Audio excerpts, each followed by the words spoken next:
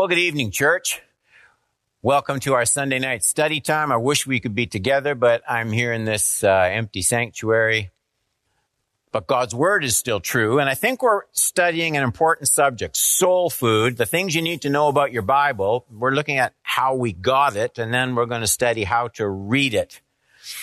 There's a question I want to look at tonight, and it's the title of the teaching. Is there propositional revelation outside the canon of Scripture? We know there's revelation outside the canon of Scripture because Paul writes about God's revelation in nature, his power, his might. We know there's revelation of God in the created world around us, but that's not what I'm talking about. I'm talking about propositional, written statements, a record. Is there propositional revelation outside the canon of Scripture? I have a verse I want to look at from the book of Jude. Verse 3, Beloved, although I was very eager to write to you about our common salvation, I found it necessary. So he says there's situations arise, and so what we're studying tonight isn't an unnecessary truth. It might not be a typical truth, but it's a necessary truth. I found it necessary to write, appealing to you, this is to the church, to contend for the faith that was once for all delivered to the saints. Once for all delivered to the saints. So, establishing the canon, the rule, that's what that means, of Scripture, obviously it involves two tasks. They're related, but they're not quite the same. We need to know which books. You've got 27 letters, books in the New Testament, 39 in the Old Testament. So we need to know which books to include, and that's where we started our study. We began with the 24 books of the Hebrew Scriptures, which correspond exactly with the 39 books you have in your Old Testament. They just lump different books together under one title, so they end up with 24 books, but it's exactly the same content-wise as the 39 you have. But we include more than that. We include 27 books of the New Testament. Jews don't. And we took our whole last week to show why those books are necessary.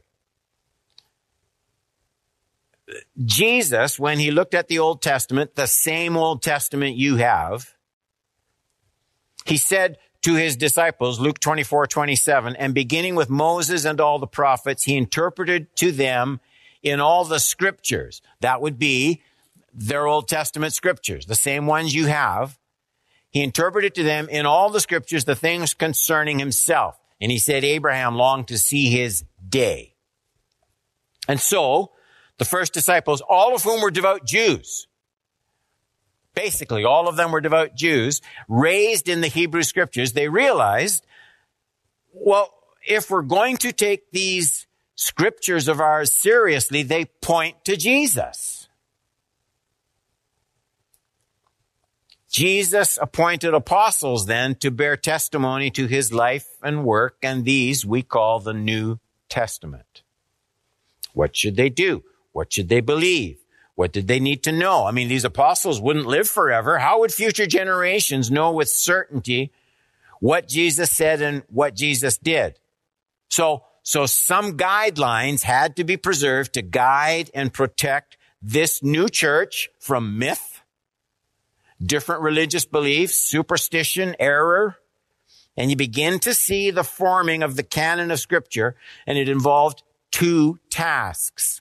What is to be included, and then, of equal importance, what needs to be excluded? How do we limit the possible candidates for biblical truth? What are the criteria for saying, no, these might be fine documents, but they aren't biblical truth? We don't include the 13 books of the Apocrypha that our Roman Catholic friends include. Let's face it. I mean, we live in a world where alleged sacred texts abound. Most religions have at least one. We don't accept those as valid revelations from God. We don't just merge them all together and say, look, let's just ignore the differences. Let's lump them all together. So what boundaries on truth claims should be set? Why do we say this book for propositional revelation from God and nothing else? That's the subject of tonight's teaching. Point number 1. As surely as the apostles were specifically enabled by the Holy Spirit for the composition of the New Testament, they were also irreplaceable once their task was completed. We already saw how Jesus promised his Spirit, his revealing Spirit, in special ways to establish the production of reliable New Testament documents. The promise is generous and it's assured. We read it in John 14, 24 to 26. Whoever does not love me does not keep my words. And the word that you hear is not mine, but the Father's who sent me. God's words. These things I have spoken to you while I am still with you. He knows he's not going to be with them for long. 26. But the Helper, the Holy Spirit, whom the Father will send in my name, he will teach you all things and bring to your remembrance all that I have said to you. So that's really important. They apply, of course, to all believers, but in a very special way to those first apostles. The Holy Spirit would make certain that years later, the apostles wrote down exactly what Jesus, by his Spirit, wanted them to remember and record.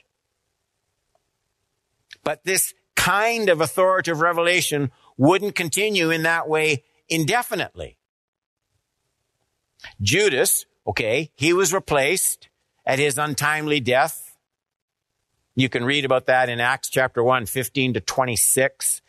I won't take time to read the whole text, but when you come to the end of it, Judas is replaced. Matthias is his replacement. They cast lots. The lot fell on Matthias. That's Acts 1, 26. And he was numbered with the 11 apostles. All right. That's a fascinating text. Why does the church assume that it must replace Judas? Have you ever wondered about that? There were still 11 apostles. And it gets this injunction prophetically from the Psalms in their Jewish scriptures. So in other words, they don't see what they're doing as a departure from their Old Testament scriptures. They see what they're doing in replacing Judas with Matthias. They see it as being inspired in their Hebrew scriptures. But here's the thing. There's no compulsion to do this at the death of any apostle from this time on. So Judas has to be replaced. The other apostles all died. Nobody even thought to replace them. Why? Why must they replace Judas, a traitor of his apostolic office, and not replace, say, John the Beloved, or the Apostle Peter, or James, the brother of our Lord, or even Paul, the great apostle to the Gentiles? This is the only time the church bothered to replace any apostle at his death. Only there. Why? The reason's really important. The first dying apostle is replaced because, as of yet, there is no recorded New Testament letter or document. So the first dying apostle is replaced because the assignment of the apostles still lies in the future and is still incomplete. The apostles must complete the process described by Jesus, where he said his Holy Spirit would come, enable them to remember and record a New Testament record. Once that record was completed and the apostles died off one by one, there was no one else who would bear revealed truth for the whole church in that sense. So the apostles were not replaced because the work they did was simply irreplaceable and non-repeatable. Point number 2. The Apostle Paul received his unusual apostolic calling on the road to Damascus and specifically says he was the last one. I get that in 1 Corinthians 15, 7-9. Then he is Jesus, his post-resurrection appearances. He appeared to James, then to all the apostles. Last of all, as to one untimely born, he appeared to me. For I am the least of the apostles, unworthy to be called an apostle, because I persecuted the church of God. So, Jesus didn't go on and on calling apostles to form the New Testament canon. Paul says specifically he was the last one. Their work formed a finished revelation for the church. That's our opening text, Jude 1:3. Beloved, although I was very eager to write you about our common salvation, I found it necessary to write appealing you to contend for the faith that was once for all. It was done once, and it was done for everybody that would ever live. Once for all, delivered to the saints. Those are the important words. Once for all delivered. So this wasn't updated or added to year by year or century by century. The church always goes back to what was once for all delivered. So there are no additions. Unlike your computer or your smartphone, there are no updates. And the fact that we're told to contend for this truth shows that people will want to add and update what was once delivered. They're going to say it needs to be modified. It's outdated. It's irrelevant to the culture. It doesn't fit with the thinking of the day. And this writer says, you contend against that, church. Fight against that. Don't let what was once for all delivered slip away. Point number 3. Peter saw Paul's writings as an expansion of what already existed in the original Hebrew canon of the scriptures. I get that. These are pretty familiar words in 2 Peter 3, 14-16. Peter writes and says, therefore, beloved, since you are waiting for these, you got a new heaven and a new earth coming, be diligent to be found by him without spot or blemish and at peace. And count the patience of the Lord as salvation, just as our brother Paul also wrote to you according to the wisdom given him, as he does in all his letters when he speaks in them of these matters. There are some things in them that are hard to understand, which the ignorant and unstable twist to their destruction as they do the other scriptures. So Peter's saying there's a body of truth already known by his readers. They will already know what he's talking about when he talks about the scriptures in verse 16.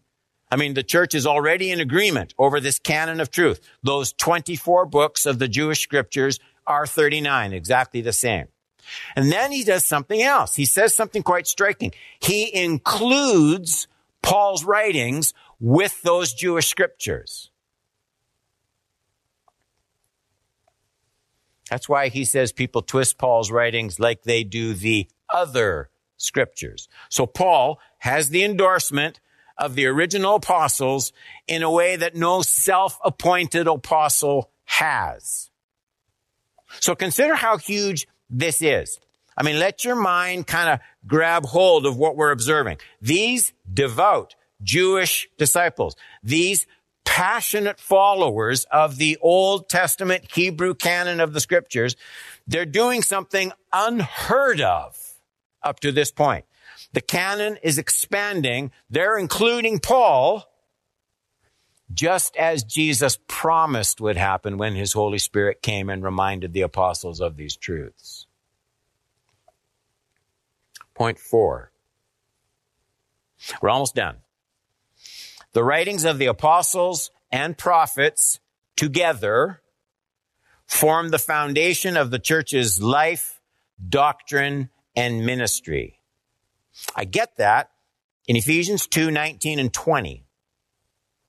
So then, you are no longer strangers and aliens, but you are fellow citizens with the saints, members of the household of God, built on the foundation of the apostles and prophets, Jesus Christ himself being the cornerstone. This does not contradict anything Paul says in chapter 4 of Ephesians, these gifts of apostles given to the church. But this verse tells us what the gift was for and how the gift functioned.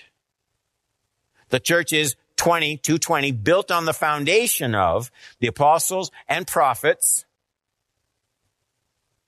Christ Jesus himself being the cornerstone. So the whole church, says Paul, the whole church rests down on only one foundation. It's not a repeatable foundation.